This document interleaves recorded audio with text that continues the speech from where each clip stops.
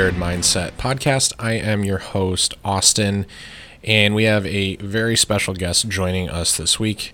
But as always, before I go ahead and get into that, I want to make sure I say a big thank you to our sponsors. First up, EclipseHolsters.com. Guys, head over to Eclipse Holsters. Check them out. If you're looking for a new holster, maybe a new mag carrier, a dump tray, EDC belt, maybe just some really, really cool stickers, head over to Eclipse. Use our code PREPARED15, save you 15% off. If you guys spend over $60, they're going to hook you up with free shipping, and they guarantee that they're going to have your order out the door in the mail on its way to you so you can start carrying in 3 business days or less. Can't beat that right now. Hell, even Amazon's taking 3-4 days for delivery. You can't beat out the door on a custom built holster in under 3 days. We got all the colors, all the designs, whatever hardware you guys need, whatever you're looking for. If you don't see it on the site, shoot Justin or team a message. Ask them about it. 9.5 times out of 10, they can hook you up. They can get it taken care of. They have some great partners. They can do custom Kydex prints. They can get whatever you need. EclipseHolsters.com. And also MyMedic.com. Whatever you guys need for your first aid kit, whether you're putting together something for a camping trip, you need a little ouch pouch for the kids' T-ball league that's getting ready to gear up. Soccer's starting. Vacations. All kinds of things. Maybe you just need to have something in your vehicle so that when something inevitably does go wrong, you're covered. MyMedic. Check out their MyFac. Guys, I can honestly say that the MyFac Advanced is tops.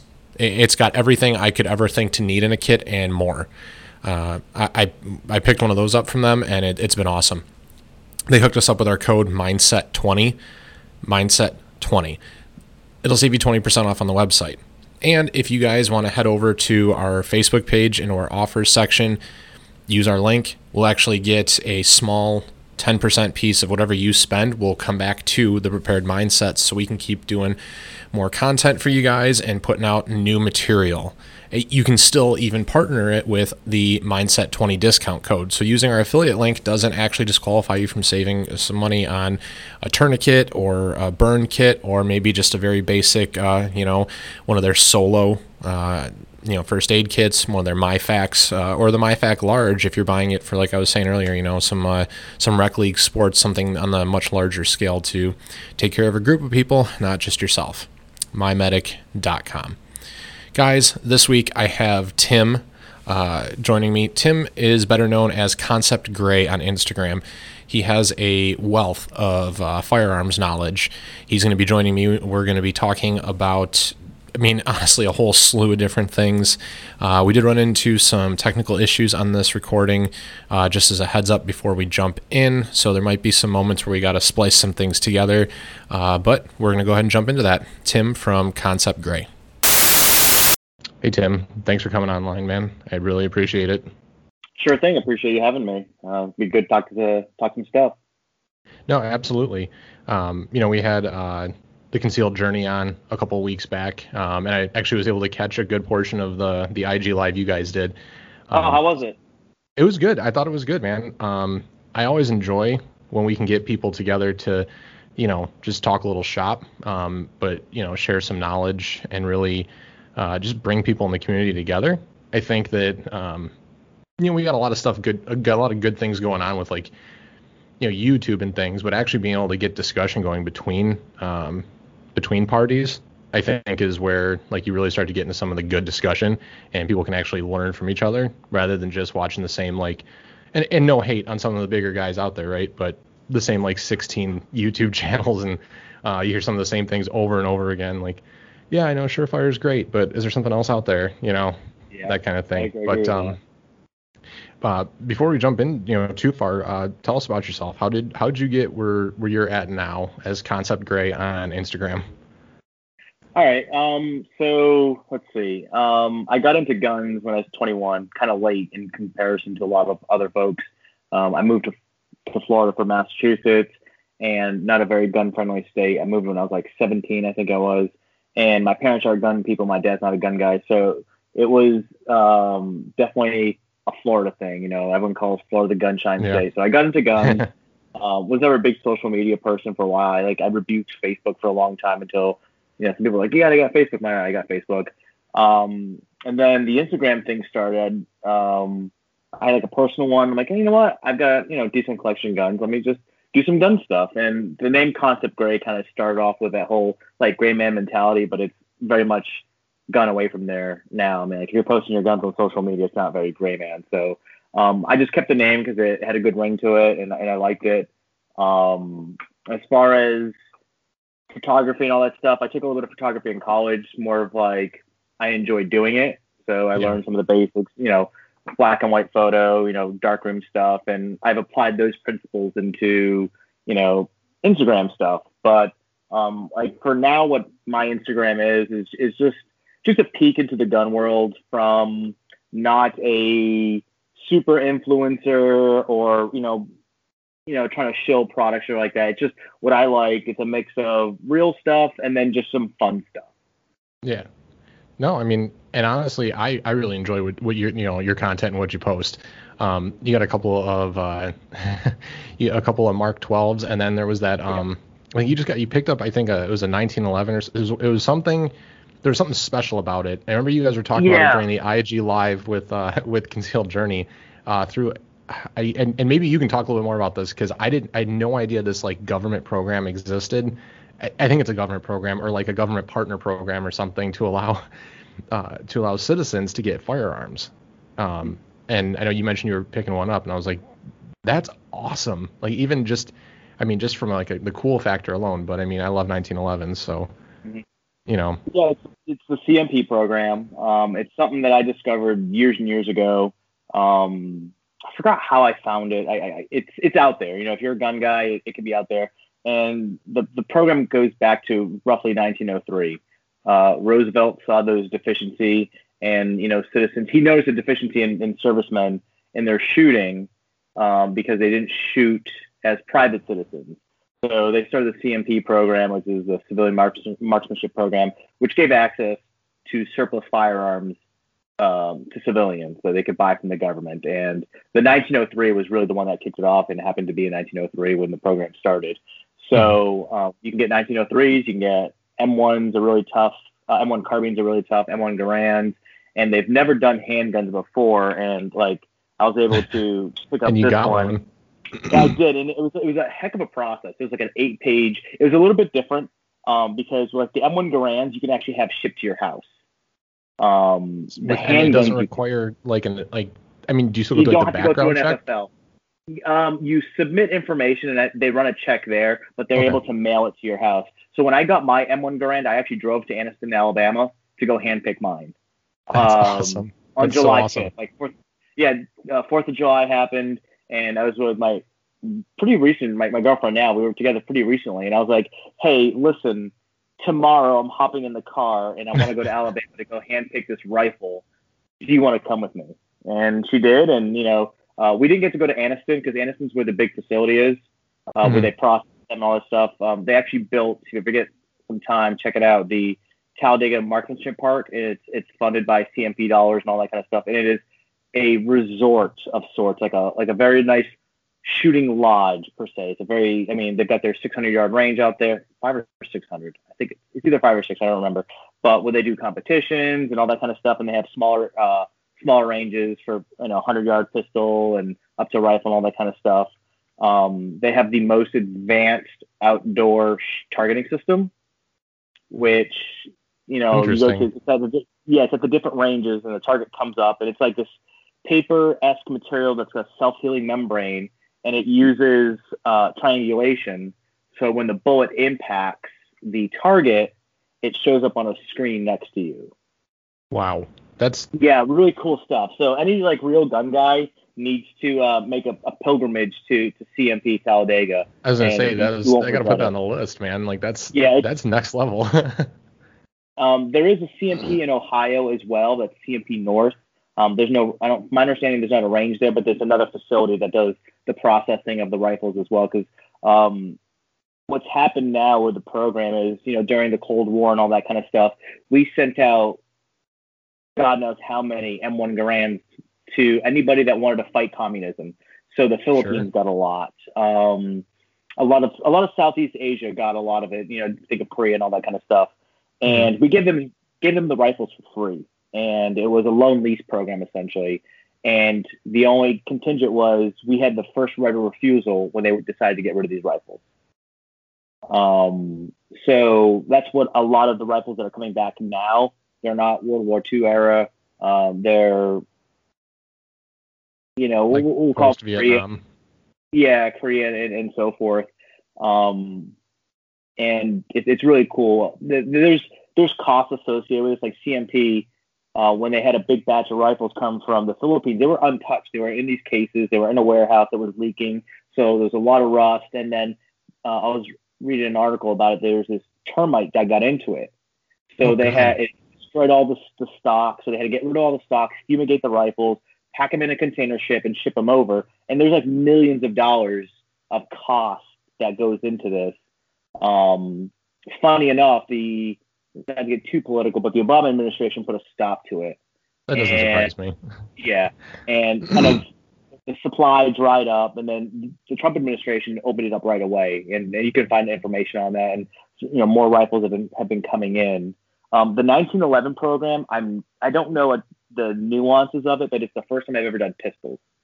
And they're all surplus U.S. Army pistols. I think it's U.S. Army because mine's an Army gun, but it could be across the different services. I'm not 100% sure on that. But they have all these surplus pistols that have been sitting in boxes. And they've allowed them to the public for the first time. And this process was really interesting. You had to fill out this packet because it was a handgun, so you did have to go to an FFL for this. Oh, okay.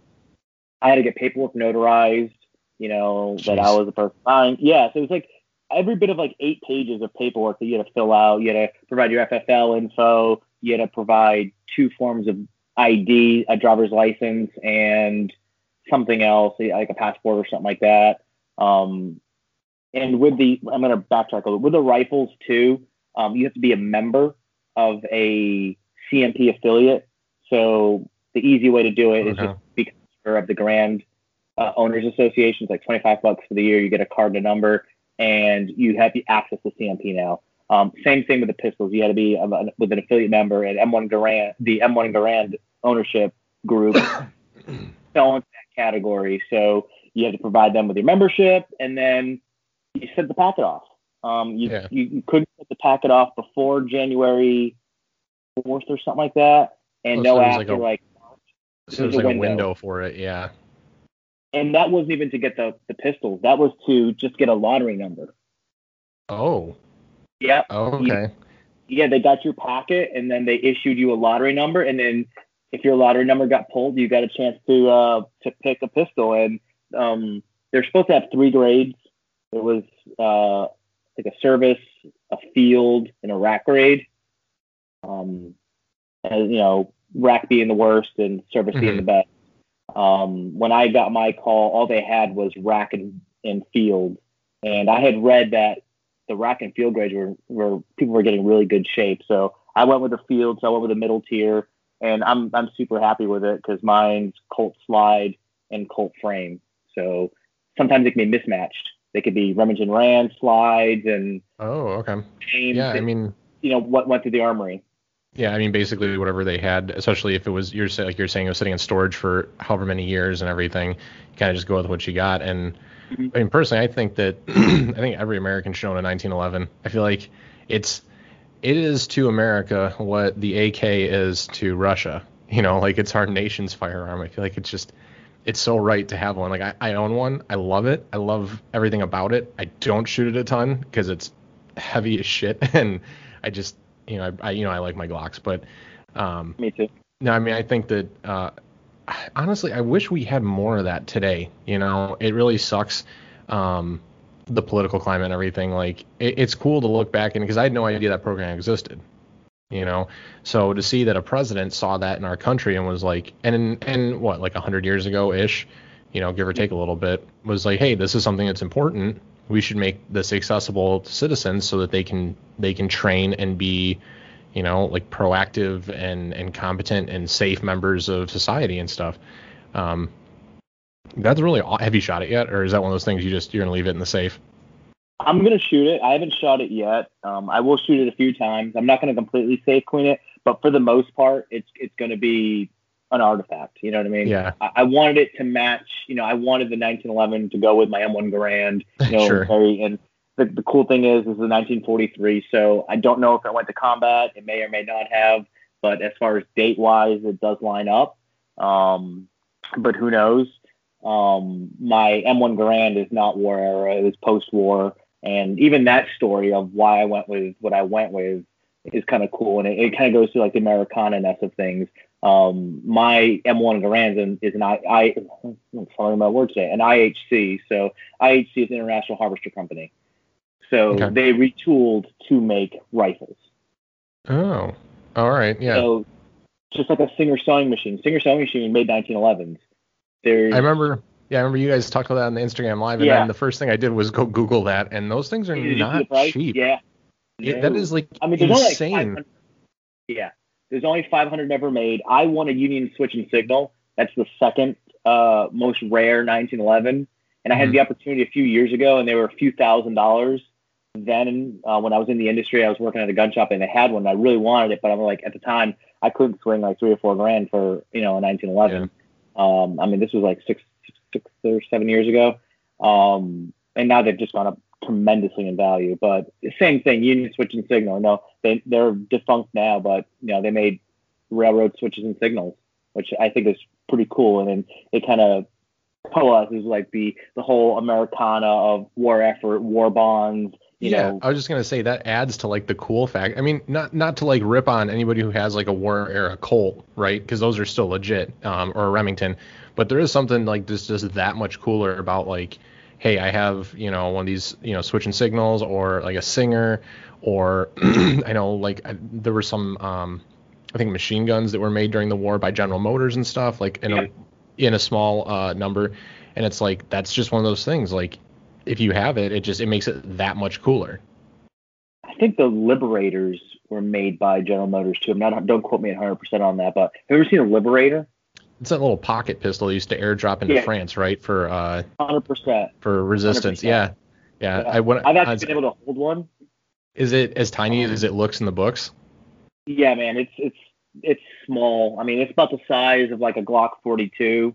It's like stamped rolled metal. It has like a chintzy magazine just to hold a few rounds in it, and you pop it in the barrel.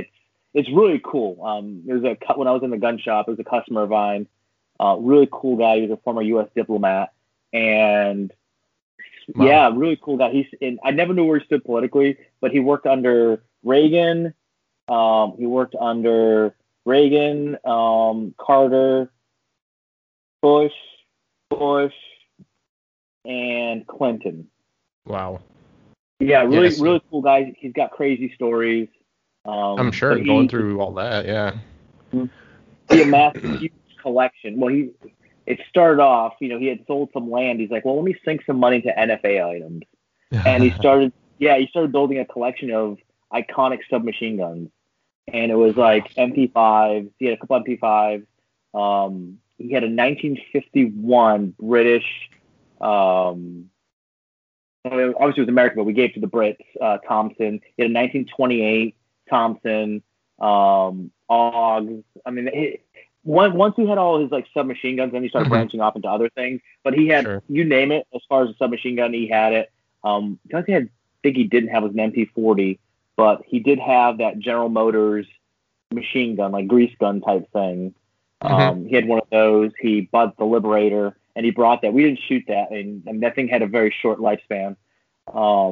Those looked cheap too. Just we were talking about the Liberators being like stamped, almost like pot metal. Like those grease guns looked very more like it was a quantity over quality when it came to the production on those. And that's pretty much how we won the war in general. Yeah, no, manufacturing power and just work with what you got in such a short amount of time. But again, that's what makes it cool when you can get a hold of one of those things that's still intact, right? Is that like, hey, this thing was not exactly built to last, and I got one, here we are 80 years later, and it's still, hanging around. So yeah, it was pretty cool. So was working at that gun shop, is that really when you kind of like got into all and really like started to immerse yourself in it, or did that come from something else? The gun shop, I was always into guns, and I already had a decent collection.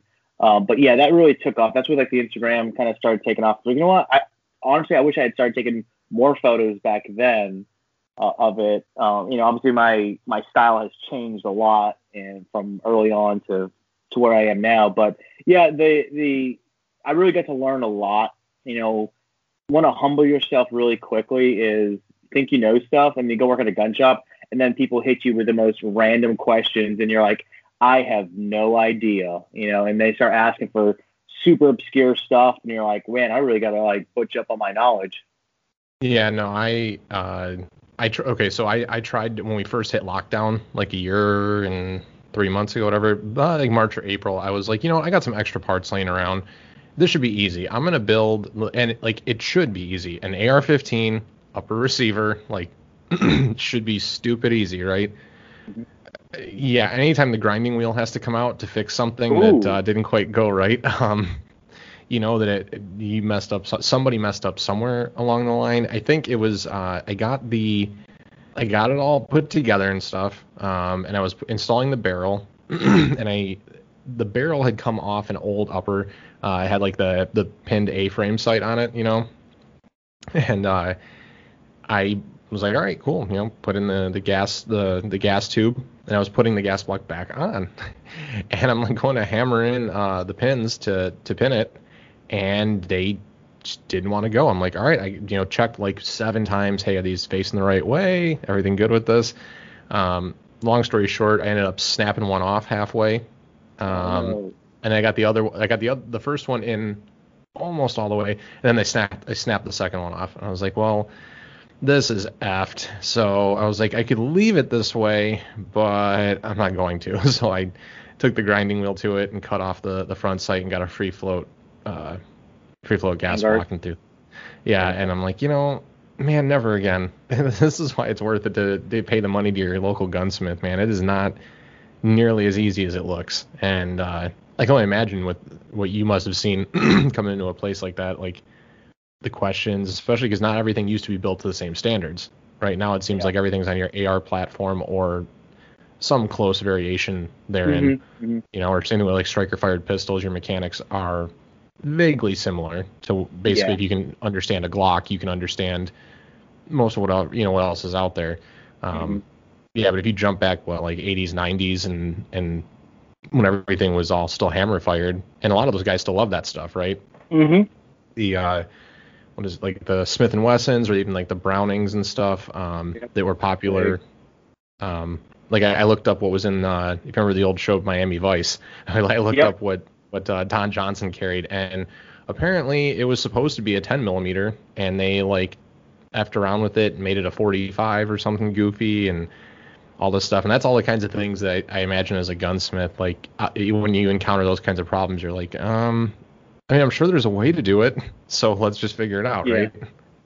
It's definitely how a lot of that works. You're right. It makes for cool stories and really cool experiences, and it helps when you have a shop with like the right tools.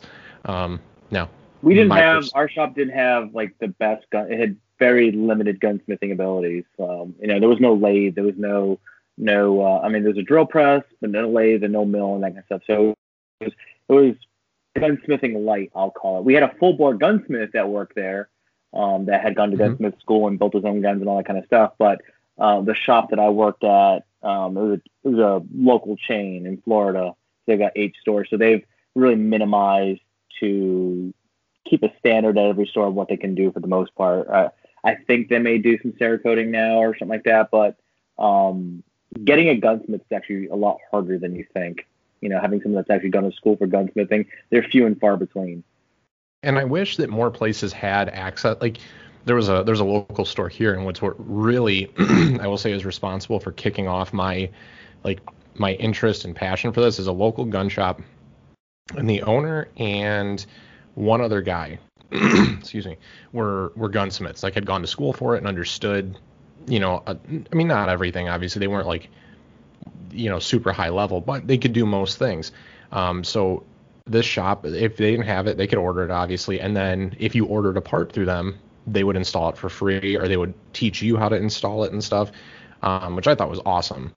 My wife actually went and built her AR through that store, and they had her do all of it. And I was like, yeah, that's awesome, man. Like, she actually has at the time had a nicer AR than I did, and she had never shot one. I was like, man, this is some shit. I got to go spend some money now and make sure that this isn't a thing. But they ended up, unfortunately, just not being able to keep up with competition with like big box stores and everything. They made it 3 or 4 years, I want to say, and then had to just close up shop, and it sucked because it was like 3 minutes from the house. I had like first name basis with those people. It was awesome. Those are the kinds of places I think make the community better. Teaching, and it comes at the expense of a little bit of a business, right? If you're not coming in and paying for their however minor gunsmithing services, but it helps the community. I think that's something that's sorely missed. And to your point, yeah, fewer and fewer people know how to do their own work on their firearms, and at least basic maintenance you should know how. I can't tell you how many friends I have that went out and bought a gun last year during lockdown. They're like, yeah, I bought this gun. Like, oh, cool. What is it? Oh, I have no idea. I'm like, what? So what are you gonna do? Like, well, if somebody comes in the house, I'll just shoot them. Like, all right, we're not gonna have this discussion. You're gonna make my head hurt, Right. But so you're pretty knowledgeable on a lot of this stuff. So one of the things that I really wanted to get into with somebody who knows, right? 'Cause I love the Mark 12 platform. Mm-hmm. And I think that if you look at a lot of what we're seeing in, I guess, popular shooting right now is the whole like recce concept, right? Everyone, I feel like it started at the Mark 12 when they pioneered that with the War on Terror, really looking at a 5.56 gun to distance. And then we just, it kind of just took off over the last maybe 15, 20 years. And now with looking at things like competition shooting, and just like the developments in optics and technology, and it's so much cheaper to have that kind of a platform, I think that it makes sense, right? For most American citizens, or I shouldn't say that, anybody who's looking to be well prepared and well rounded, I would say that a Mark 12-esque or like recce style rifle, 16-inch barrel, maybe like a 1-to-6 optic or something therein, maybe a 3-to-9 if that's what you have in 5.56, 2.23, makes, if you can only afford one rifle, that could be the best option for you. So how did you end up with your Mark 12, if I can ask? So Mark 12 started when I worked at the gun shop. I had a manager. I was just a regular employee at the time. Then we became co-managers that had one built by a pretty known guy that was building Mark 12, and he built a Mod Zero. And I shopped that and fell in love with it. And I was hooked. I'm like, I need to have a Mark 12. And from that point on, I was like, okay, I want to build the Mark 12 Mod 1. And it was right before Lone Survivor came out, and they really blew up. So I started putting that rifle together, and I had everything together except for the rail. I used a Colt 6920 upper and lower. I sourced a barrel. I sourced the right gas block, and was trying to be pretty clone correct to it. And then I ran into the issue of the rail. They were really hard to find. If you did find it, there were hundreds of dollars of over what, MSRP was. So I waited, and rumor had it that, Knights Armament was going to release the Rail again. And I just kept waiting. And then 2 years later, I was on all the, any company that had it available for email notification I was on. And I was just waiting. And then my buddy was getting married, and he asked me to be his best man. And we were at one of our favorite places, and it was like 1 a.m. and I get an email notification from Operation Parts, and it's like they had like 5 of them available in stock. And I was like super excited. Like, what are you excited about? I'm like, oh, this round is essentially my best friend LD is like this. He literally snatched the phone from my hand, created an account, and bought it for me for my groomsman gift. Wow. So, dude, that's next level groomsman gift. Yeah, man. Like, and it's funny because I was his best man, and like all the groomsmen got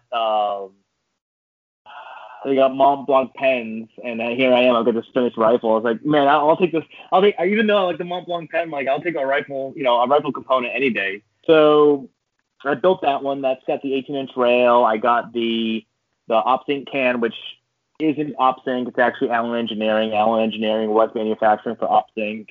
OpSync was selling it to the government, and that's what I have now.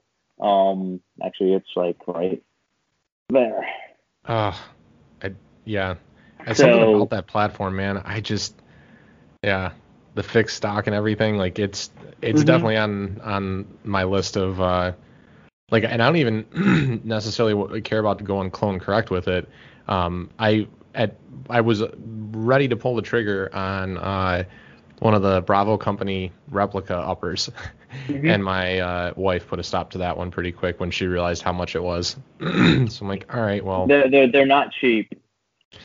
Yeah, it's just one of those things, like you got to do it, or I have to, anyways. I did find a problem though with it. It's heavy. Yeah, it's really heavy. So then, I was like looking into clone stuff. I really caught my attention, and the whole Recce concept was really blowing up. And then I found the Holland, and I was like, well, wait a minute, this is cool. I can use my suppressor. I can make it shorter. It's lighter, and I just really fell in love with that platform. So 16-inch barrel without the can, carbon fiber PRI rail. Didn't have some of the heavy nuances of the Mark 12 Mod 1 or even the Mod 0. I have a Magpul CTR stock, and I went with a Leupold 3-10. So that's probably my end of the world rifle. If I'm going to go for any gun, I'm going for that one because it does a bunch of jobs. It does a lot of jobs pretty well. Yeah. No, and it's kind of what I was getting at earlier.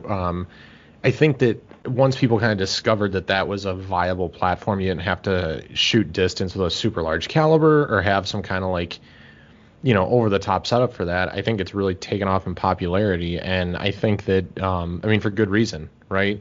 If you look at what most people do today in shooting, with everything that went on like the last year, right, with all the awesome protesting or rioting, more accurately, you're not going to necessarily need to shoot out to 1,000 yards, but something with some kind of a magnified optic would be good. And then 5.56, well, we thought would be everywhere and readily available. The lockdown proved that was that was false, and we ran out of ammo pretty quick with it. But I think that concept and that platform, I think that it's kind of set the tone for where we're going to head in the future, and now we're seeing, I think it's kind of goofy. You're starting to see like some of these like 1-8s and 1-10s on like 10.5-inch builds.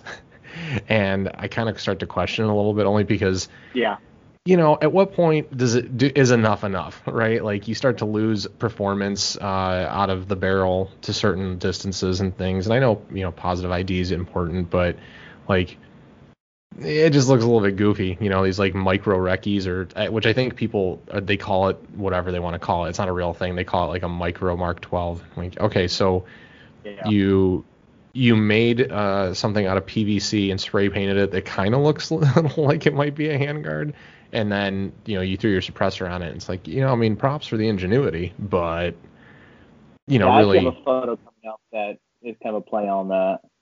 Oh, really? But yeah, I took my Mark 18 and threw a 1-6 on it. I'm gonna call it like a micro recce, and that's for funsies. That's just playing around for photos and stuff like that.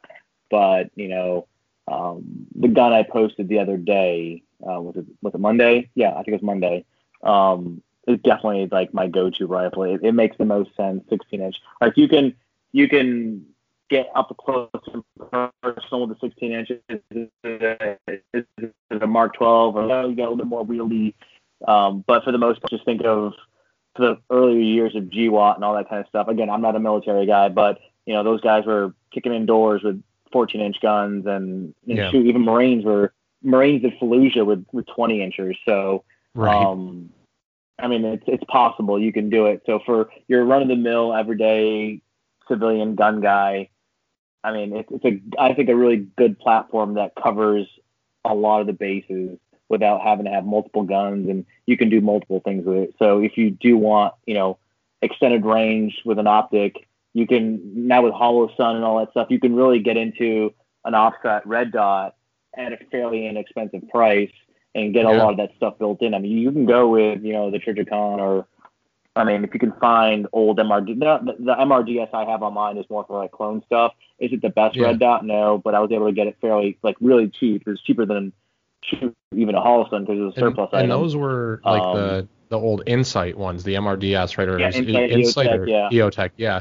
And yeah, you used to be able to find those for like honestly pretty cheap. And then as soon as, like you said, as soon as Lone Survivor came out, and then this like whole clone thing just really started blowing up, everyone's like, well, yeah, I mean the performance is way shittier than the new stuff on the market, but it's got that cool factor, so I gotta have it, And it's funny, it like, works. I mean, it's got 3 settings as opposed to like, even the Holosun now for almost the same money.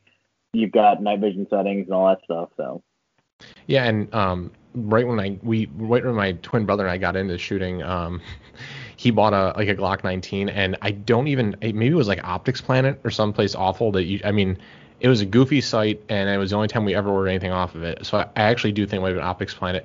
He actually was able to order an Insight like pistol weapons light, and we didn't know what we had right at first, and a couple years later, I'm looking, on these clone pages, and I'm looking at his pistol, going back to the clone. I'm like, hey, I think you might want to take that off your pistol. Well, why? I'm like, well, for one, I mean, the performance on it sucks. But for two, that might actually be worth more money than you realize, than either of us realized. Like, it showed him all this stuff. So now it's just chilling on a shelf somewhere in his basement or something until he figures out what he's going to do with it. But it's crazy, like, and how much people pay for that now. And I'm not going to ask how much you paid for yours, but how many hours did you like put into the research and like searching for all the pieces to build it? Because that's, I mean, which one? I guess the Holland or your first one. Most of the pieces were pretty easy to get together because I was doing it early on before it really blew up and became hard to find. I mean, the hardest thing was the rail. I mean, that was absolutely the hardest part to find.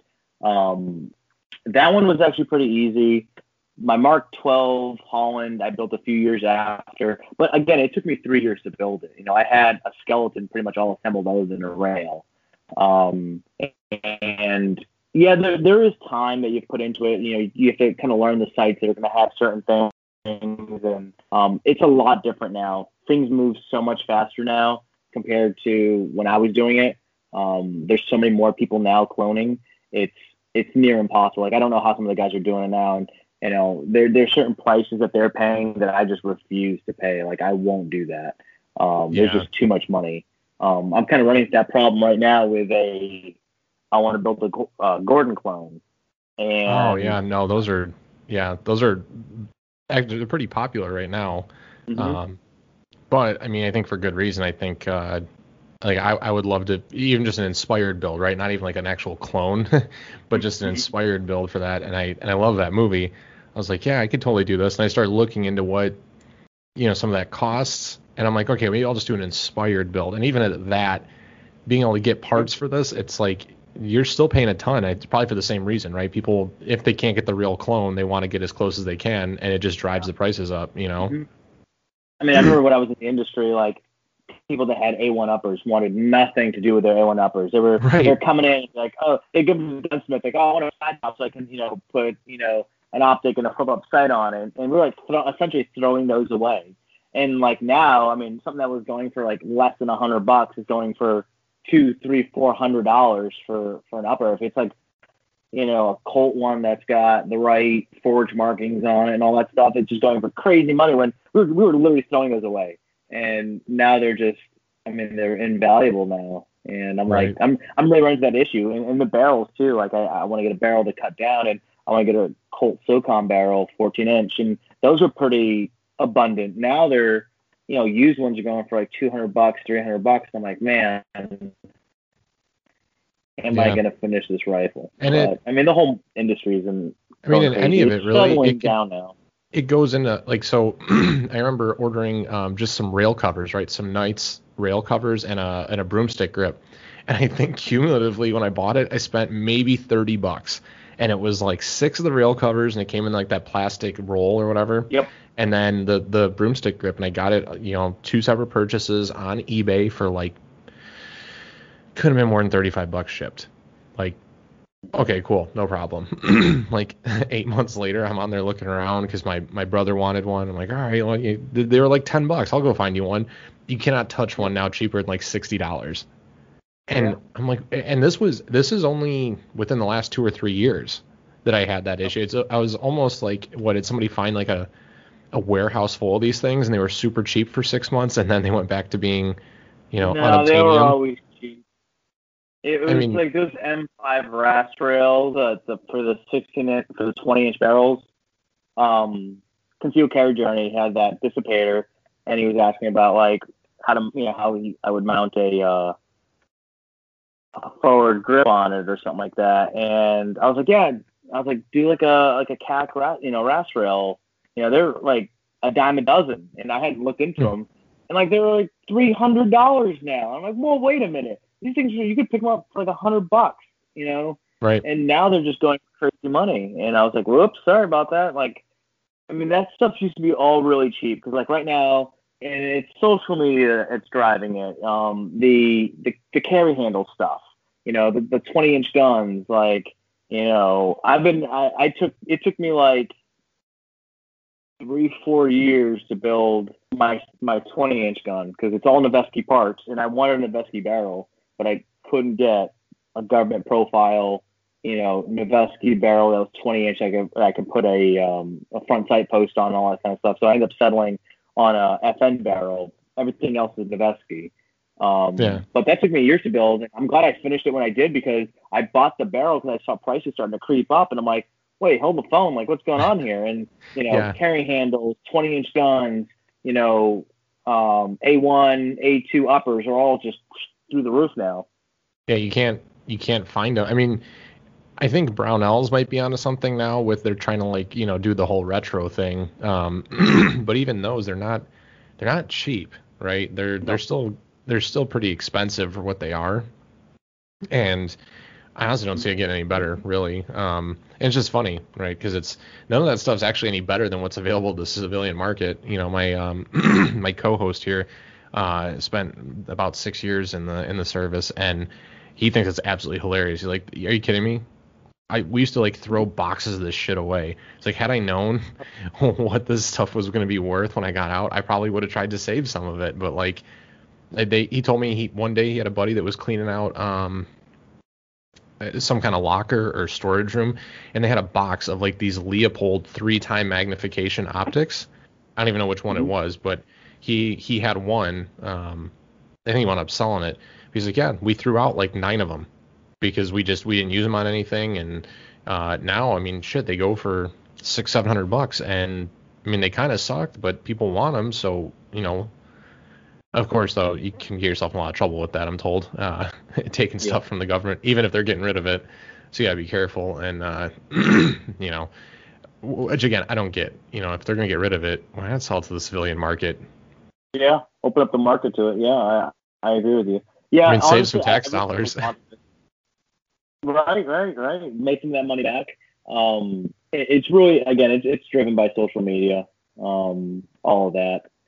There's a few guys that I follow that have been doing that stuff, like M57 Fire and Device, and Executive Outcomes now is Administrative Results. He like the Blood Diamond car and all that kind of stuff, and it just starts rolling in like some of these bigger accounts that gain popularity. I'm just going to rephrase that: medium-sized accounts that gain popularity. I really feel like drive the market because like a lot of the like, really big guys aren't doing that kind of stuff. No. They're not, and you look at like the medium count guys, people feel like it's attainable and like, okay, I can do this. And I really feel like they have more influence on obscure stuff than some of the bigger guys do because they're just not touching it. No, I think that's 100% it. And because of that, there's more of those, middle-sized accounts, right? Mm-hmm. So it's just that much of a larger following for things like that. And I've seen the videos on the Blood Diamond build that Administrative Results did. And I had actually not that actually drove me to go like seek that movie out because I'd never seen it. And he did a pretty good job with it. I think he said there's only a couple parts on it that weren't actually clone correct, like I think he said the light mount and maybe like the flash hider or something that was on it weren't clone correct, but everything else was pretty close. Yeah. And even with the Mark 18 stuff, right? Getting away from the Mark 12s, looking at Mark 18, it's the same issues. We run into finding the rails. I mean, the Daniel Defense RAS, whichever, is still really easy to get a hold of, but because the demand is there, they can charge, probably double what it's worth. And I mean, if you're trying to find like, a Knights rail, I mean, forget about it. I've not seen an actual carbine length drop in under $200. It's been a while. And I mean, really, you can get something super comparable, right? Something pretty high quality, brand new, not beat to shit, from like Troy or Midwest Industries, and it's $100 all day. Yep. Yeah, give or take, like maybe 110, 120, but it's around that $100 mark. So I mean, it has nothing to do with the functionality. It's got everything to do with just the cool factor, right? Mm-hmm. Yeah, my Mark 18 is probably my most like non-clone correct gun. It's complete game defense. Again, when I bought it with it, and again I was in the industry, so I had like super heavy discounts and all that kind of stuff, which is great. Yeah. The manufacturers used to offer really good stuff.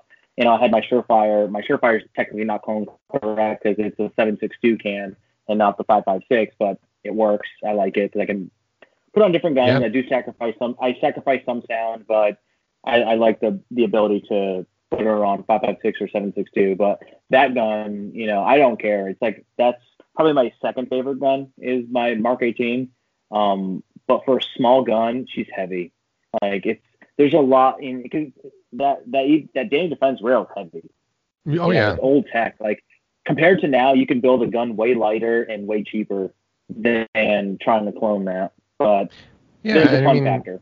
But I think you you gain a lot in terms of durability, and protecting the barrel, keeping, if you're running the IR laser, keeping your zero. You don't have to worry about if you drop it down a hill or something, it's not going to bend the handguard. I mean, it's probably going to get, pretty fucked up, but the stuff that matters is still going to be there, right? Your barrel's not going to be jacked up because the handguard had the integrity.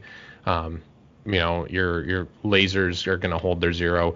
You shouldn't be mounting an optic out on the rail, but I mean, I've seen people do it. So, just having a good quality, I run the BCM quad rail on mine, and it's beefy compared to like their M-Lock rail. I almost couldn't believe it. I was actually kind of pissed when I got it. I'm like, man, this thing's going to weigh a shitload, all put together. And it does. 30. It was, I like to say that it's Mark 18 inspired. It's like an 11.5 inch. Okay.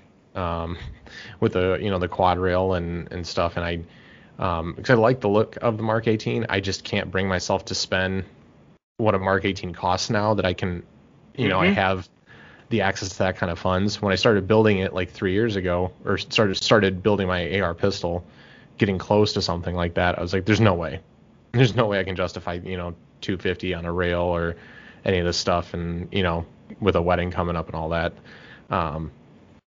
Sure, so, and I think it's a lot of it too. Like we talked about this with Capital Journey, and I spoke about this. It's just there's a fine line between like getting good stuff, having stuff, and budgets and all that kind of stuff. Like you have to factor in one is being cool, right? By, you know what I mean? Yeah, and I think I mean we all have like that spending problem a little bit, but. Yeah, I can't look at my wife and be like, hey, I know that you really want to go on vacation, but or remodel the bathroom because we're in the middle of doing that. But instead I'm gonna go ahead and buy this rifle, and it's just gonna sit here. Yeah, it's not gonna work, or I won't be married very long, and then I really won't be able to afford anything. right? So, I mean, I think that the clone thing is, I mean, it's cool. I really enjoy looking at everybody else doing it. Like, you guys go spend the Yeah. money. I'll learn what I can learn from you and all that. But I think that um, it's not for everyone, and I fall into everyone. Like, I'm not. Yeah. It's not really my I bag. would not be cloning now. I cloned much earlier on, and did it when it was way less expensive. Yeah. To be honest, I wouldn't be cloning at this point. Like I'm trying to do that with that Gordon rifle, and I'm really struggling because I'm like, nope, not gonna spend that. I'll wait it out. I mean, I've got some of the key components that are hard to get. Like I got the collar from D. Wilson when he released some with Allen Engineering, so I was able to snag that. So I've got a few key components. Like I'm probably gonna go the Brownells upper. Honestly, Yeah. probably the way I'm gonna do it. I like a Colt, but I'm just, there's a fine line where I'm like, yeah, that's too much. Like I said, I cloned a lot of my stuff when stuff wasn't expensive.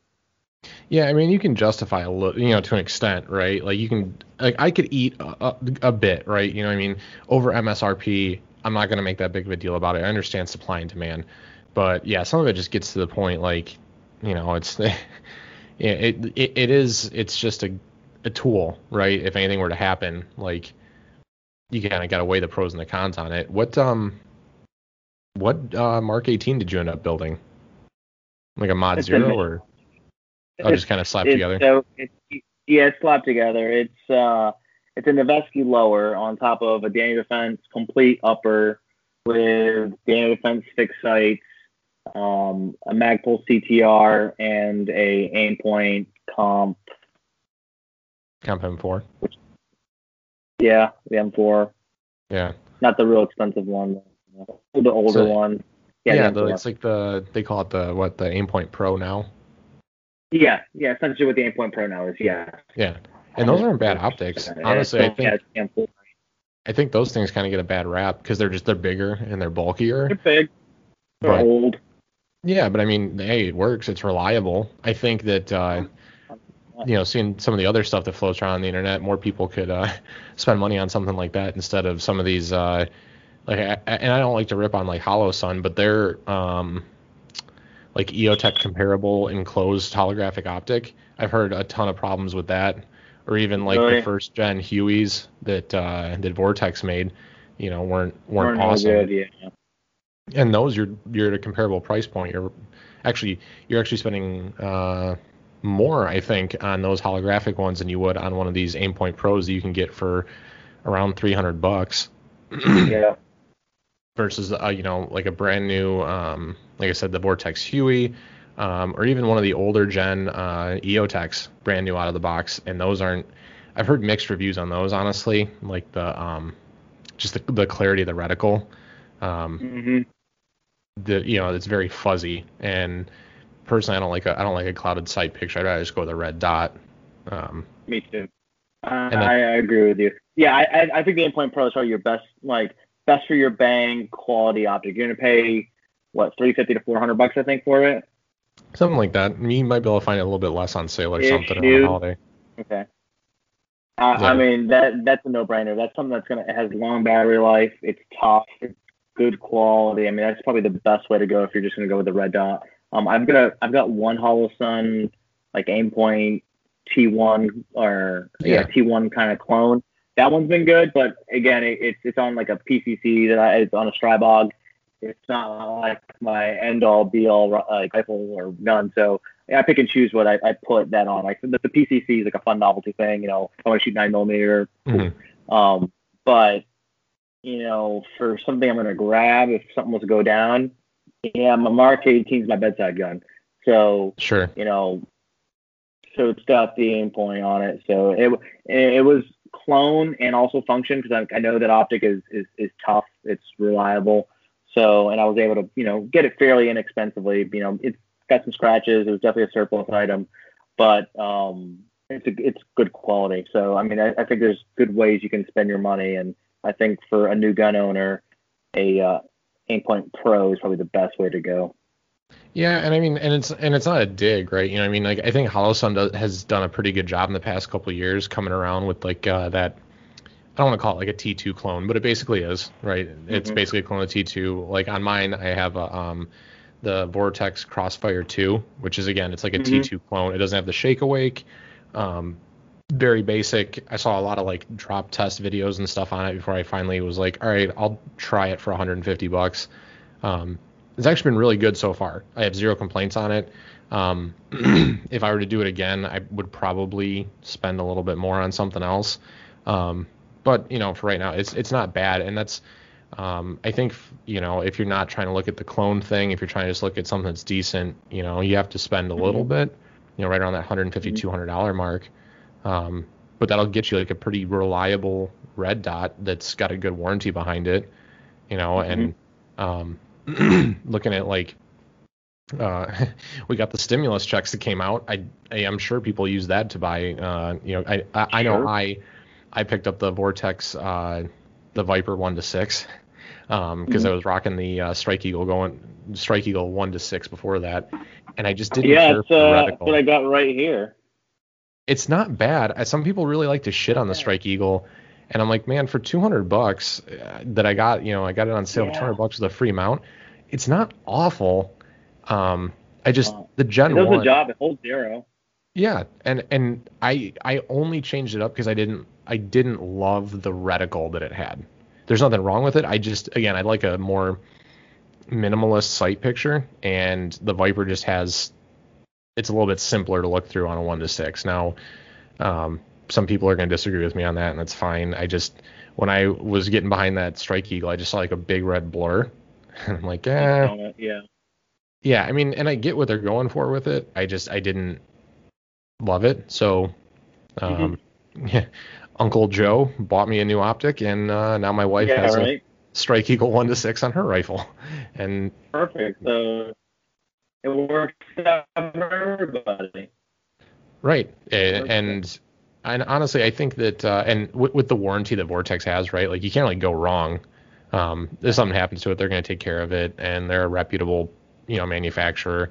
I've not actually heard too many people say that they've had catastrophic issues with a Vortex optic. I mean, no, Okay.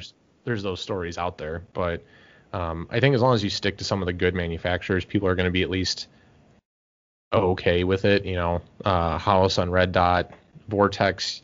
I don't really care for like the Spark or that's personal preference.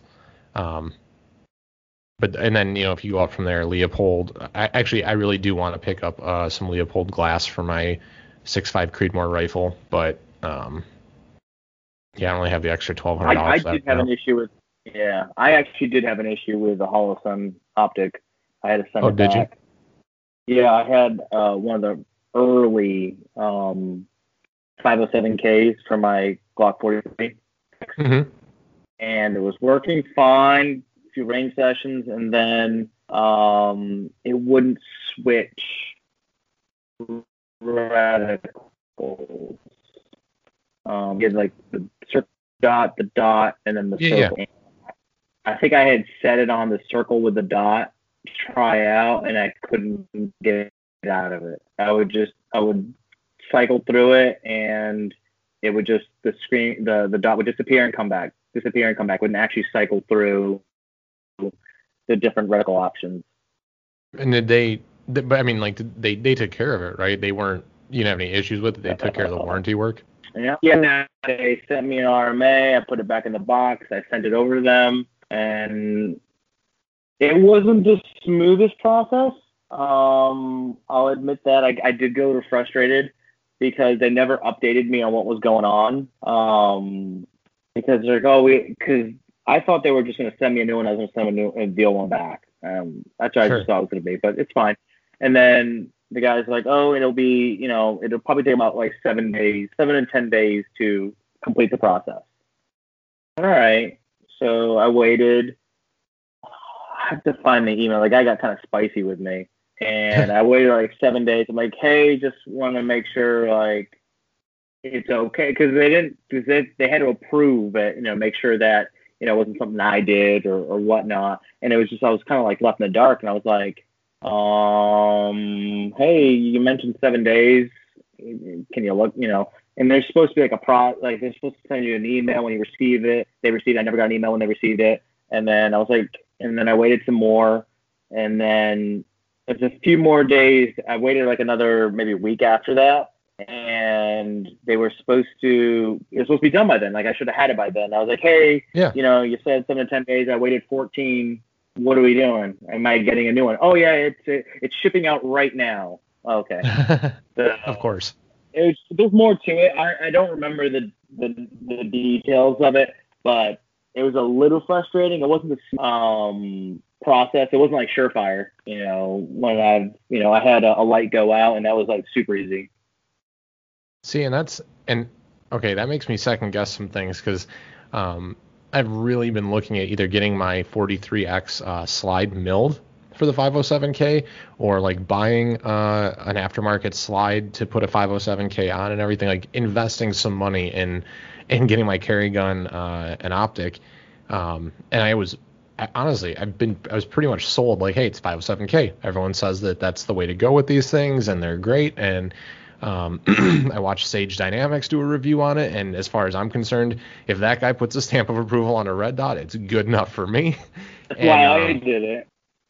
But I know it's funny that you mentioned this because I was on Instagram yesterday, the day before, and I saw Citizen's Response posted that his 507K was having issues as well with like dot flickering and stuff like that. And I'm like, okay, well, I mean, I get that stuff fails. I mean, it's going to happen to some people eventually, right?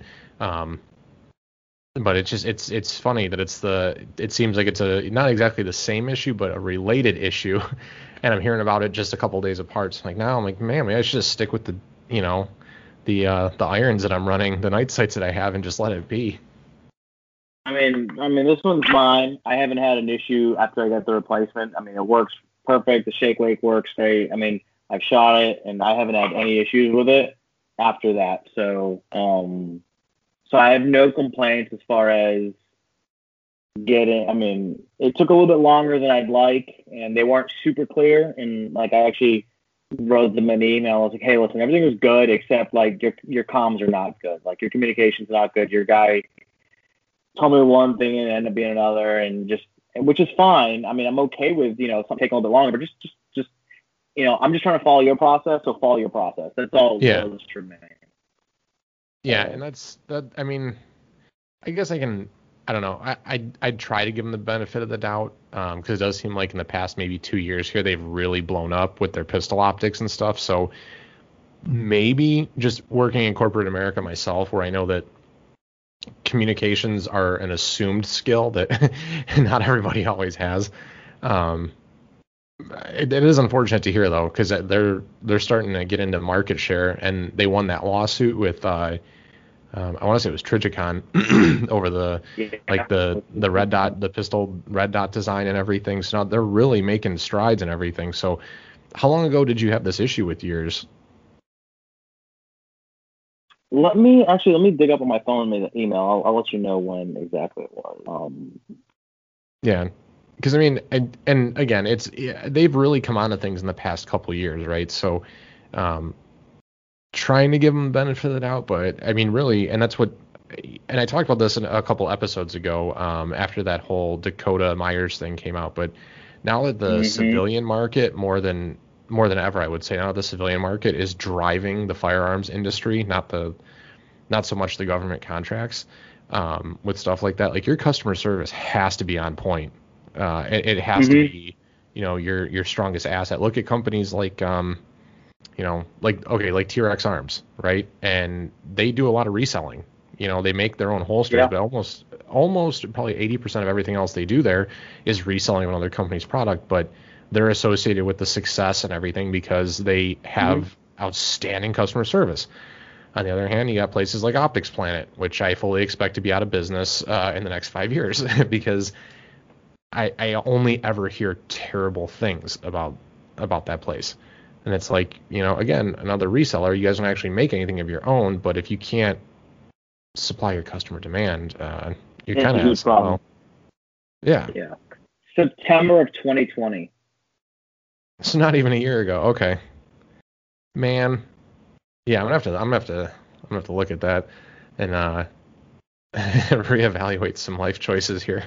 Because I seriously, I bought the 43X. I thought I was lucky for a while because I got it like the month or month and a half before lockdown set in, and you couldn't find anything. I was like, all right, well, cool. I got mine, ahead of the rush. And then of course they come out in like September with the 43X MOS. Don't even get me going with that. Same thing happened with me. That's my story. Yeah, because I had been carrying a Gen 1 M&P Shield, and I was like, okay, cool. I've been wanting to get out of it and get into a Glock and everything, and the 43X came out. I was like, I'm going to look into it, and then tax returns came back. I'm like, you know what? I'm going to go out and do this for myself. And then 6 months later, oh, hey, look, optics ready with a light rail, and now you got, lights that are better than TLR6 I was stuff. so mad. Yeah, I was so mad. I have wasted a lot of time and had a couple sleepless nights like thinking of ways to try and like wonder if I could sell my 43X on consignment and then go buy a 43X MOS and try and find a way into it, if it would make sense versus like milling out the slide. And I mean, the pistol light is really kind of what gets me the most, because if you have the Gen 1, right, you're stuck with that TLR6, which is, I mean, it's like 150 lumens, right? And all it does is just clamp on your trigger guard. I don't have the utmost of faith in that as far as reliability. That system, yeah. Not that I was thrilled to hear that the Surefire light was $300, but I mean, as long as you're getting a couple hundred lumens out of it. I think I saw it on sale for like $289. Ooh, I know, and it's a super tiny light. I think it only gets you up to like 300 lumens, but obviously I'd still rather have that than 100 or 150. Yeah, I think so. I pretty much promised myself at this point, if any handguns I buy from here on out will be optics ready, or I will not buy them. I see. I got lucky. It was another mistake that happened, and I actually got my optic cut for free on my 43X. I gotta charge it. I don't want my laptop to die on you. I sent one of my Glocks to get milled by a certain company, and I asked for the rear sights in front of the red dot, and it took longer than they quoted, which was fine, no big deal. But then I get the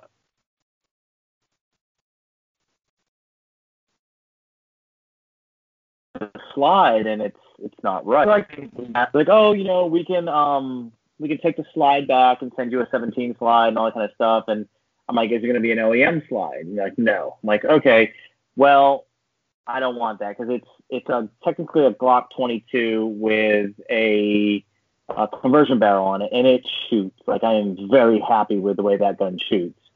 And I was like, yeah, that's not going to work. And I also want an OEM slide, because that slide was a Tennifer slide before they switched to whatever they're doing now. And they're like, oh, well, which just kind of got me, because, I mean, at least from when I got trained at Glock and all that kind of stuff, the old Tennifer was a metal treatment process. It's not actually the finish.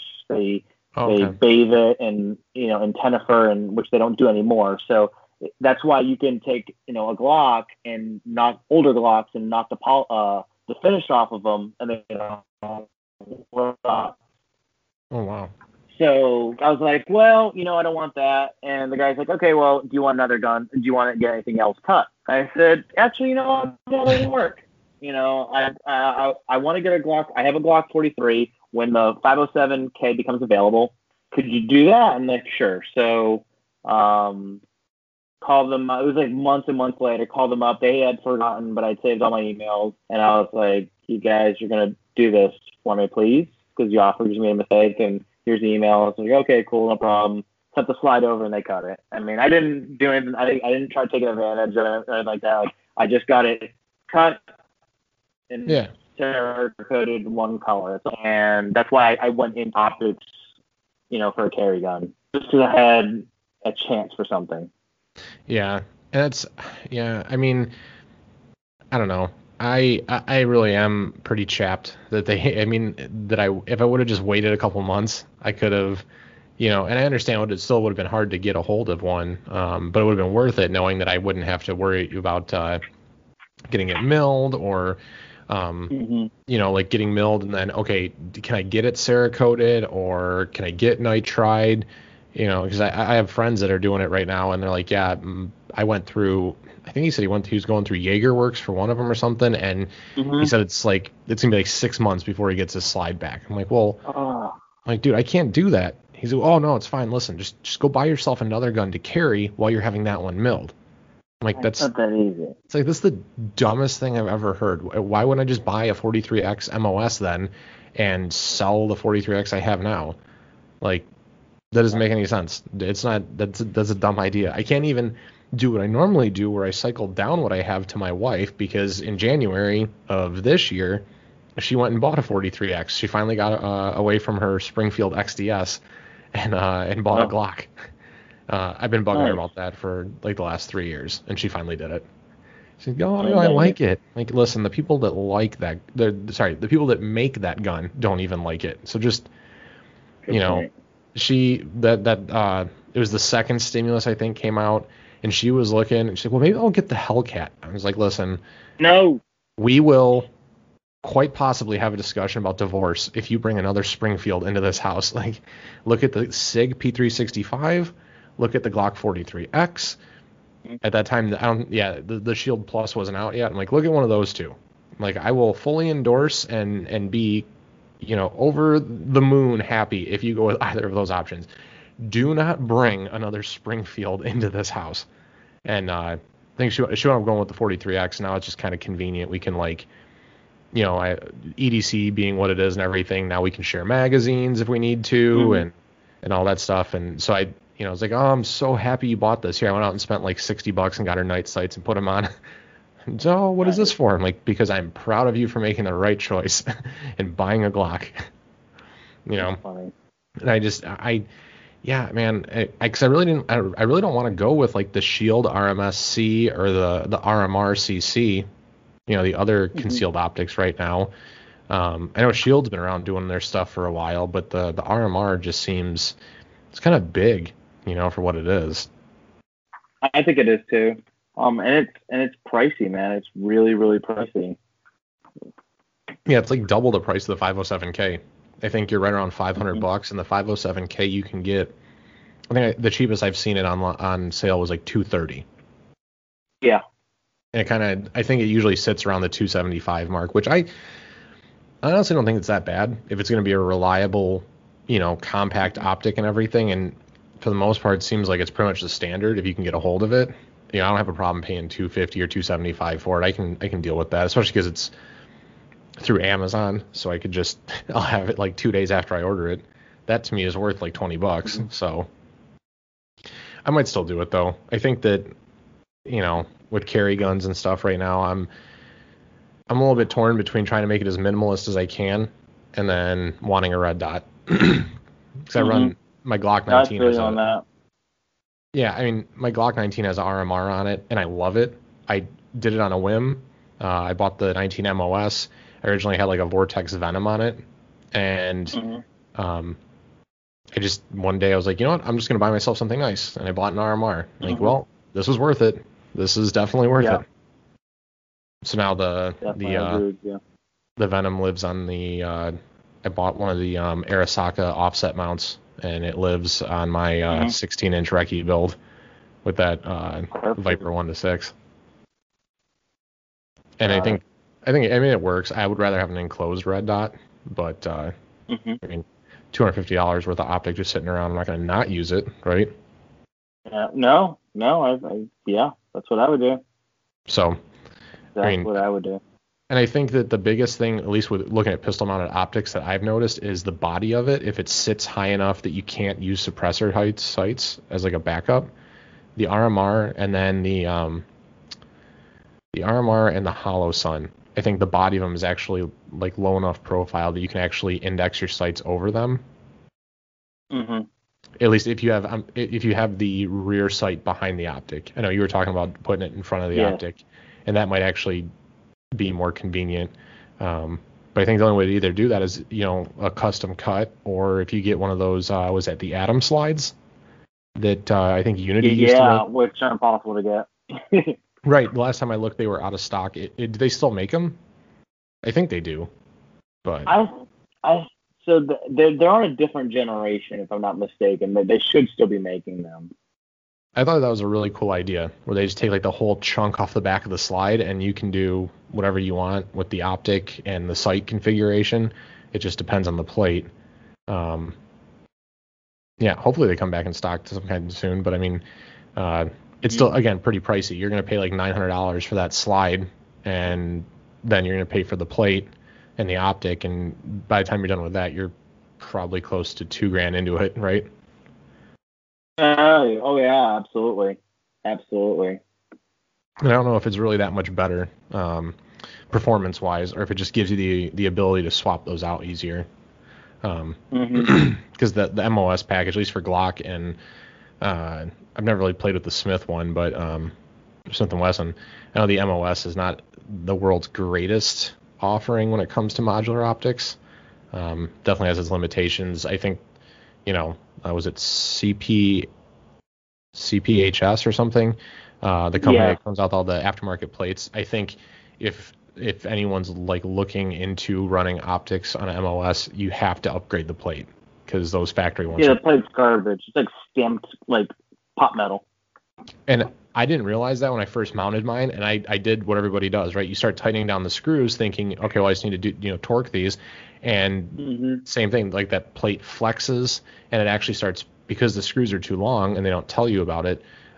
It starts pushing the back the ass end of the optic upward, which starts effing with your zero and everything. I'm like, yeah, this isn't right. I need to, so you gotta run out and drop $60 on the plate, but it's worth it, right? It holds it in place. It fills out that gap in between the front and the back of the cut.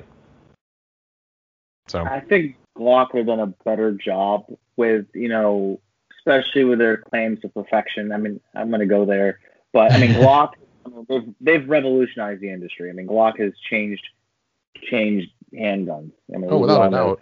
And I found it so half-assed, that plate, in comparison to everything else the way they do. You know what I mean? Yeah, no, I agree. Well, and even in comparison to what their competitors are starting to do, FN just came out with their modular optics system that, again, Sage Dynamics helped design. Seeing what Unity Tactical came out with, and I get that you're not going to just jump at the first good idea that comes out, but it's been long enough now, and I mean, like you said, Glock is they're the standard, right? They're the industry leader. You really should recognize when it's time to make some changes. I think sometimes in that regard, they're a little bit behind the ball. The whole finger grooves thing, or like slide serrations, or hell, even just ambidextrous controls. It took them to Generation 5 to get to that, and you've had companies like Ruger doing it for a while. And I agree. Don't get me wrong, I'm not advocating for Ruger. I think Ruger has a bunch of issues, but they figured it out. Smith & Wesson figured it out. Those are your competitors. You're gonna, risk losing market share just from a purely business standpoint. They're definitely slow to change. I think maybe it's because of that whole bit, like the company I work for. We're big. I'm in lumber, and we're the big dog in the game. We're one of the big dogs in the game. We are slow to make changes. We're not as rapid as some smaller companies that can make on the fly changes. And I think Glock has kind of become that. They're the big behemoth, and they're like a big oil tanker. It takes a while to slow down and change direction. What surprises me with the optics plate was that they made the direction change as far as going into optics and didn't perfect it. How did they not catch? Yeah, exactly. The plates that are like that, to me just seems so bizarre, because they just seem like a company that would put the R&D, really make sure the product's good before releasing it. Because again, they're like Apple; they don't release huge changes. It's incremental, but typically when Apple does something and they get into something, they usually try to be equivalent or better to what everybody else is doing. They try to find something a little bit different, make it a little bit better. And I thought Glock would have done that, and like to have those plates kind of break, Well, and and it just seemed second thought. because their hallmark, right, like is that, and I always think of the movie U.S. Marshals, right, when Tommy Lee Jones talks about how you can fill a Glock with sand and it'll still fire, and that's their, that's their thing, is just like unbeatable reliability, and that's why everyone loves them. That's why law enforcement and the military choose them. Well, some parts of the military anyway, and a lot of law enforcement, but. So if you're building your whole reputation on reliability, it does seem a bit short-sighted to look at something like your optics mounting abilities and not make that adjustment. And the MOS package has been out for since Gen 4. We're now in Gen 5, and they have not changed. They're still selling that same plate pack, and it's like, okay, so I mean, is there an actual problem with it? I think if you just change the materials, a lot of the griping would go away. And just maybe throw a disclaimer on there. Hey, you may have to get factory, or you may have to get different screws for your optic. You may have to cut down your screws. I think that in itself, though, if they just change from that, like you're saying, that pot metal to, I don't know, steel or something just more robust, that's not gonna be so shitty. I mean, was it the CW? I think they do a polymer one. I mean, there's a polymer plate that someone makes. Is it them or is it somebody else? It's supposed to be good. Is that the one that has like the face on it? It like comes up from under the optic and puts a face in front of the optic to protect it from damage. I think so. Yeah. Sage Dynamics reviewed it, and it was good. Like, they're good. Yeah. So it's not undoable. Do it.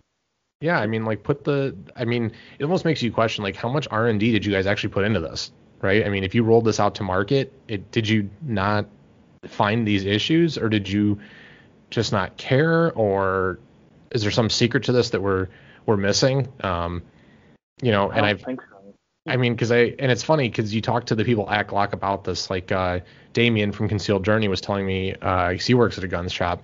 He was telling the Glock rep, hey, I love Glocks, but your guys' sights are garbage. They're awful. When are you guys going to do something about it? Or when are you going to offer something with night sights? And the guy's response, almost like it's a scripted corporate response, right, is, oh, well, our sights are fine. You just need to shoot with them more.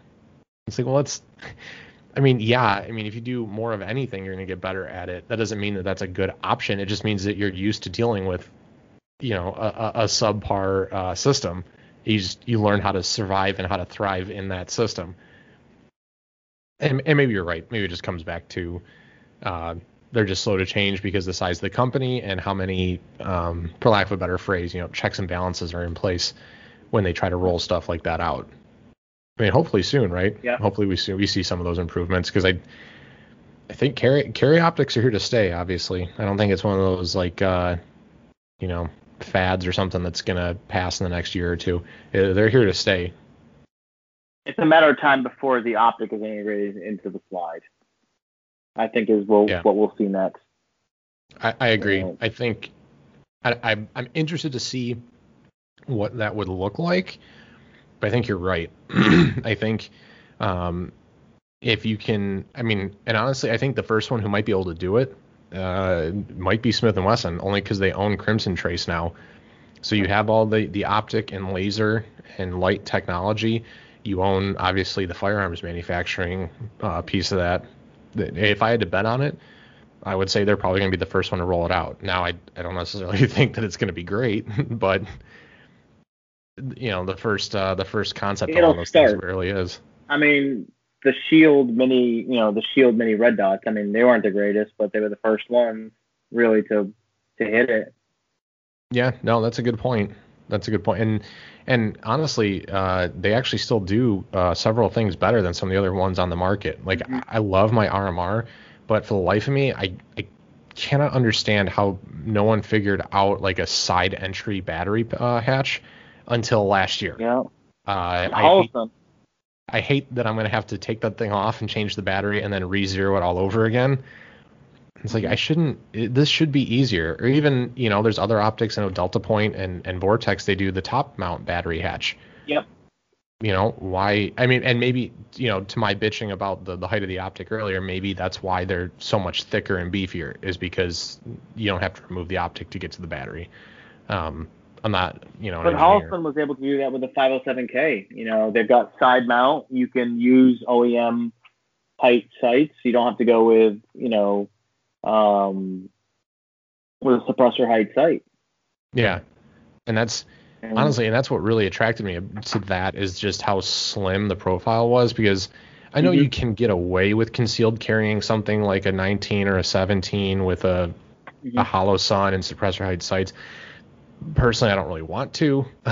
It seems a little bit uncomfortable, at least, in the warm weather. Here in Michigan, we only get a couple of months of real bad heat, but when we do have it surrounded by water, the humidity is pretty shitty, and I don't want to have a huge gun in my waistband. I'm okay with the 43X, plus, I actually shoot the 43X pretty well, so I'm not worried about it.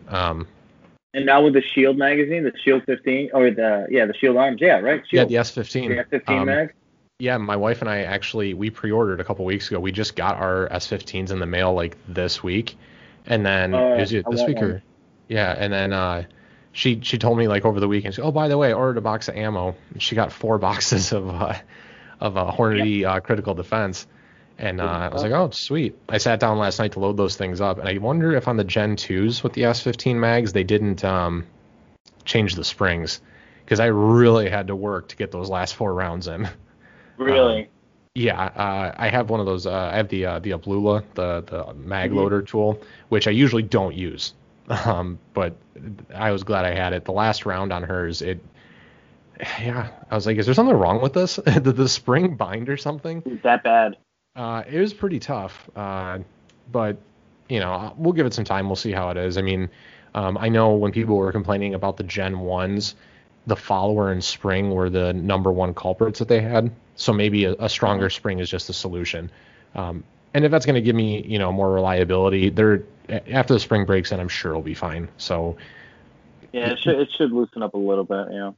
But again, that just goes back to show you, like, look at all the success that Shield Arms is having out of those things. And if Glock would just get away from those polymer mags, like, hey, you guys could be, taking the market by storm. That's why everyone ran to the Hellcat and the 365, right? It was the small package and the large capacity. And they roll out a 10-rounder. I was like, well, it's better than the 6 you had in the 43.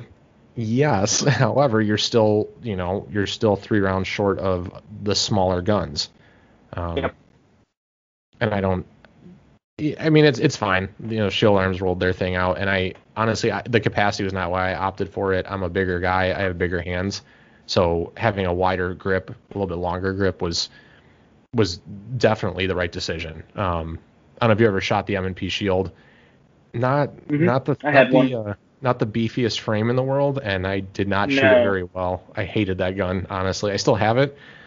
I don't know if I'll ever shoot it again, but I definitely should have. I'm not a fan. I sold mine. I didn't like it. It's funny that I went from a Shield 9 to a Glock 42 for the longest time. I went to the 380 for a little bit. Really? For a lot of it. Is that just you wanted a Glock, or? I mean. I wanted because the 42. I mean, when the 42 first came out, that was like, whoa, Glock's doing a single stack. So, and I'm okay with 380. I know a lot of people aren't. Guilty. But, I definitely shit on 380. I've never shot it. I shouldn't, but I do. When I was, and the reason being is I'm going to get a little bit morbid here, but in my senior year of college, I interned with the local police department here. And a few months before I interned, it was in a narcotics unit. We had an officer killed. He didn't have Kevlar on. He was an old school guy. He was like months away from retiring, Jeez. And he was a midnight guy and just really well respected in the department, and fairly, 500 officer department, decent sized department. And he took 3 rounds to the chest of 380 and it killed him. He had no chance. So, it was awful. I mean, it was a big deal in in the city I live in. But 3 rounds of 3 center mass hits of 380 put down like a 6'5", 200 some odd pound dude. So, that's always kind of stuck with me. Because I was interning and there was something I was really talked about. And then B, I'm like, man, it was 380. I know a lot of people crap on it, but at the time it's hot in Florida, and like I could pocket carry it, and Sure, I just yeah. wanted to change something. So, I mean, I'd bounce between that and then a 19. So, And it but just depends on honestly, what I was wearing. I mean, people say a lot that comfort shouldn't be the deciding factor, but I think it should at least be a factor, right? And then when you look at the smaller calibers like 380 and 9 millimeter versus the guys that are like, okay, 45 or bust, um, capacity, right? I would rather take my my shield with 7 rounds of, or even with the extension, 8 rounds of 9 millimeter versus the 5 rounds of 45. I'd rather have the 9 millimeter. As looking at modern ballistics and everything, and or even your experience, right? Seeing what you had dealt with in that instance. I think context is important when people look at that, right? And you're comfortable with what you're comfortable with. So, I mean, ultimately, it's your decision, right? Like, you want to carry 45? Hey, have at it, man. And I have a couple of friends that swear by it, and they're like, yeah, no, this is amazing. I love it. Unfortunately, he carries it in a Springfield XD. What are you gonna do? And the other carry gun he bought, that he was gonna replace it, and he opted for a Kimber Micro 9. I was like, dude, that's not better. Like, you're supposed to be upgrading. And his wife wound up taking the Micro 9 because she liked it so much. I'm like, all right, Okay. so here we are back to square one, except that now both of you have crappy, unreliable guns instead of just one of you. So Yeah. next time, just listen to me and go buy a Glock or a SIG. Yeah. I You know, mean, I wanted to upgrade, and I was like, all right, time to carry something bigger. And I went with a 43X. My buddy had a 43, shot it. And I was like, I didn't like the 43. I didn't shoot it that well. I didn't like the way it fit. And I was like, and I don't have big hands. I just didn't like the gun that yeah, much. And then I shot a 48, and I was like, okay, I dig the 48, but I didn't want the extra barrel length. I didn't like the way exactly. it looked. I'm like, When I I looked don't at need it, that length. yeah, when I looked at it, I was like, looking at it. Okay, I mean, I wanted, like, same thing. I wanted something a little bit bigger, right? And I held it up. I compared it next to a 19, and it's like dimensions are exactly the same. You're just saving, what is it, like 3/8 of an inch of width or something. It seems stupid to me. Like, I have a Glock 19 at home. If I'm gonna buy this 48, I might as well just go carry the 19 that already has like the red dot and everything done to it. So I went with the 43X, and honestly, I mean, I've had a great experience with it. I love the ergonomics. I love the grip. The S15 magazines coming out were the deciding factor for me. I was like, yep, that's it. I'm getting it. There's Yeah. no doubt in my mind. Up until that So point, like it was the. now I'm Go ahead. I'm sorry. no, go ahead. No, Um, I'm listening to transition to something. no, up until that point, it was. I was on the fence between the 365 and the Glock. I just didn't. Um, I'm not big on thumb safeties, because most guns have the trigger safety, but the 365 not even having the trigger safety, um, I was like, I don't know if I love that. So it was either, the 365 with the thumb safety or the Glock with the trigger safety. I'm like, I'll just go Glock. You trust it. Parts are cheap. They're like the Toyota Camry of handguns. They never break, and they're reliable as That is hell. the exact description I give of Yep. Glocks. Like a 19, like the 19 for me is the midsize sedan. It is the Toyota Camry, and like the 43X is the Corolla. Right. It really is like Glocks or Toyotas to me. But I've been recently lusting the Staccatos. I'm like, Oh, I really, really want one of these because I love 1911. right. Because I actually did carry for a little bit, and I ended up selling it to someone.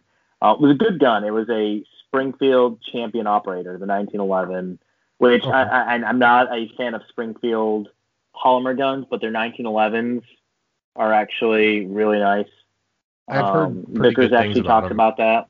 Yeah. Like my TRP it's a Springfield TRP. That's probably the best bang for your buck you can get before you start getting into super high end 1911s. Being a factory rolled out gun. The fit and finish is incredible. I mean, it's a tight gun. Like, I love my TRP. It feels like a slide frame feels like it's on ball bearings. It's really, really good. But for a while, I was like, I'm going to FUD this up. And I'm like, I want to carry a 1911. And I bought a Champion Operator, which was full-size grip with a shorter slide, like an officer slide, and had a rail on it. It was aluminum body or frame and steel slide. It let you know it was being shot. Like, that gun definitely had some recoil to it. Like, it almost had like 40 snap to it. It felt like.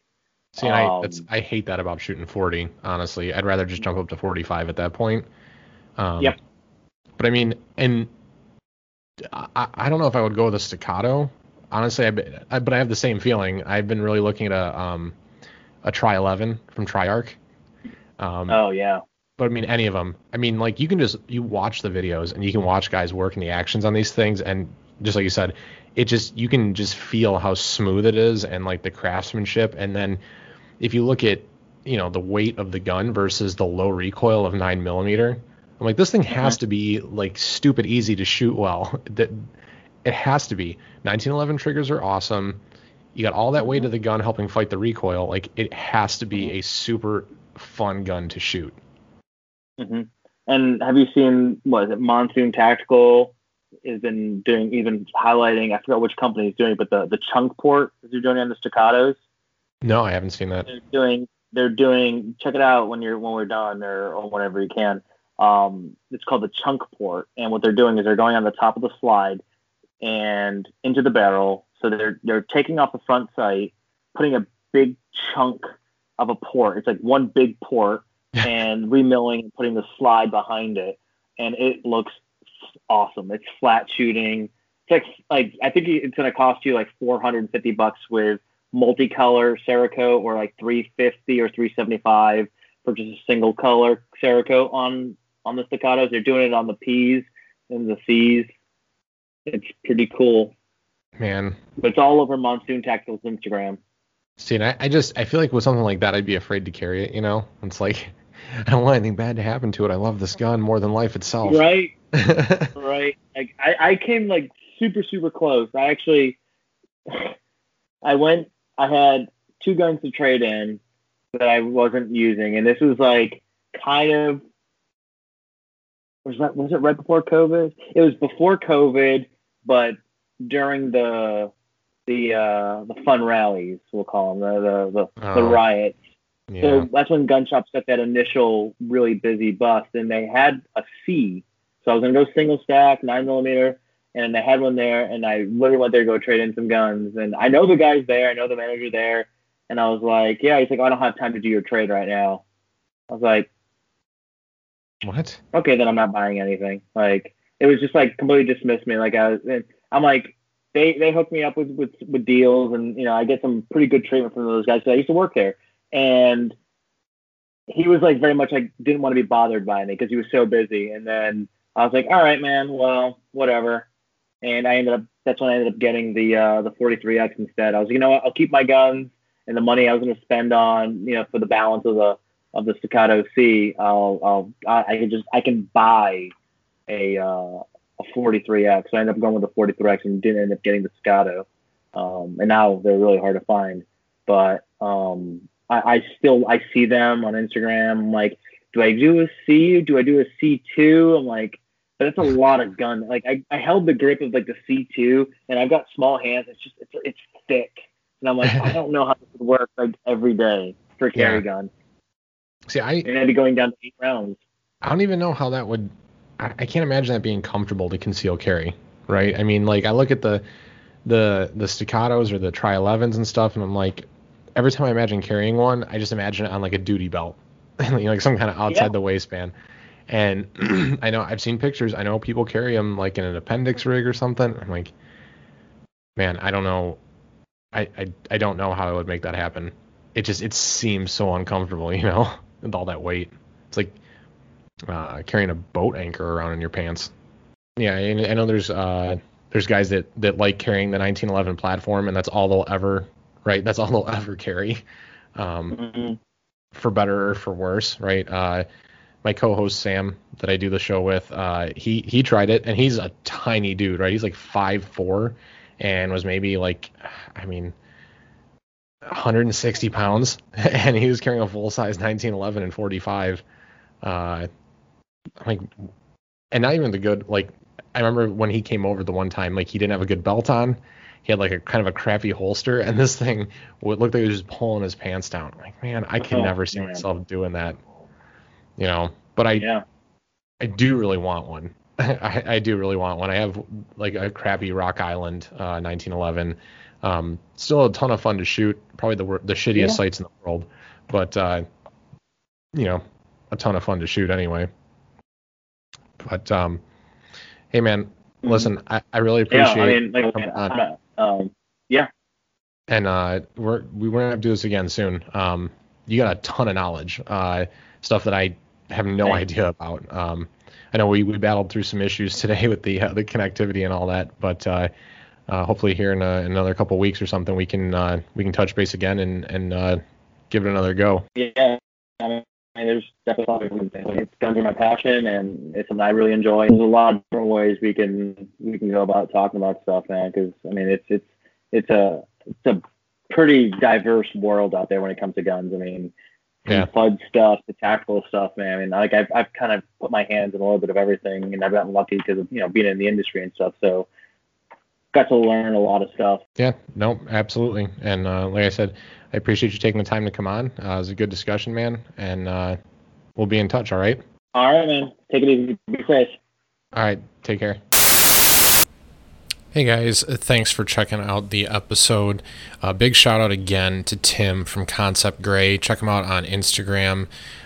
Great guy, great photographer, very, very knowledgeable. Really appreciate him taking the time to come on and speak with me, share his knowledge, share his experience with us and our audience.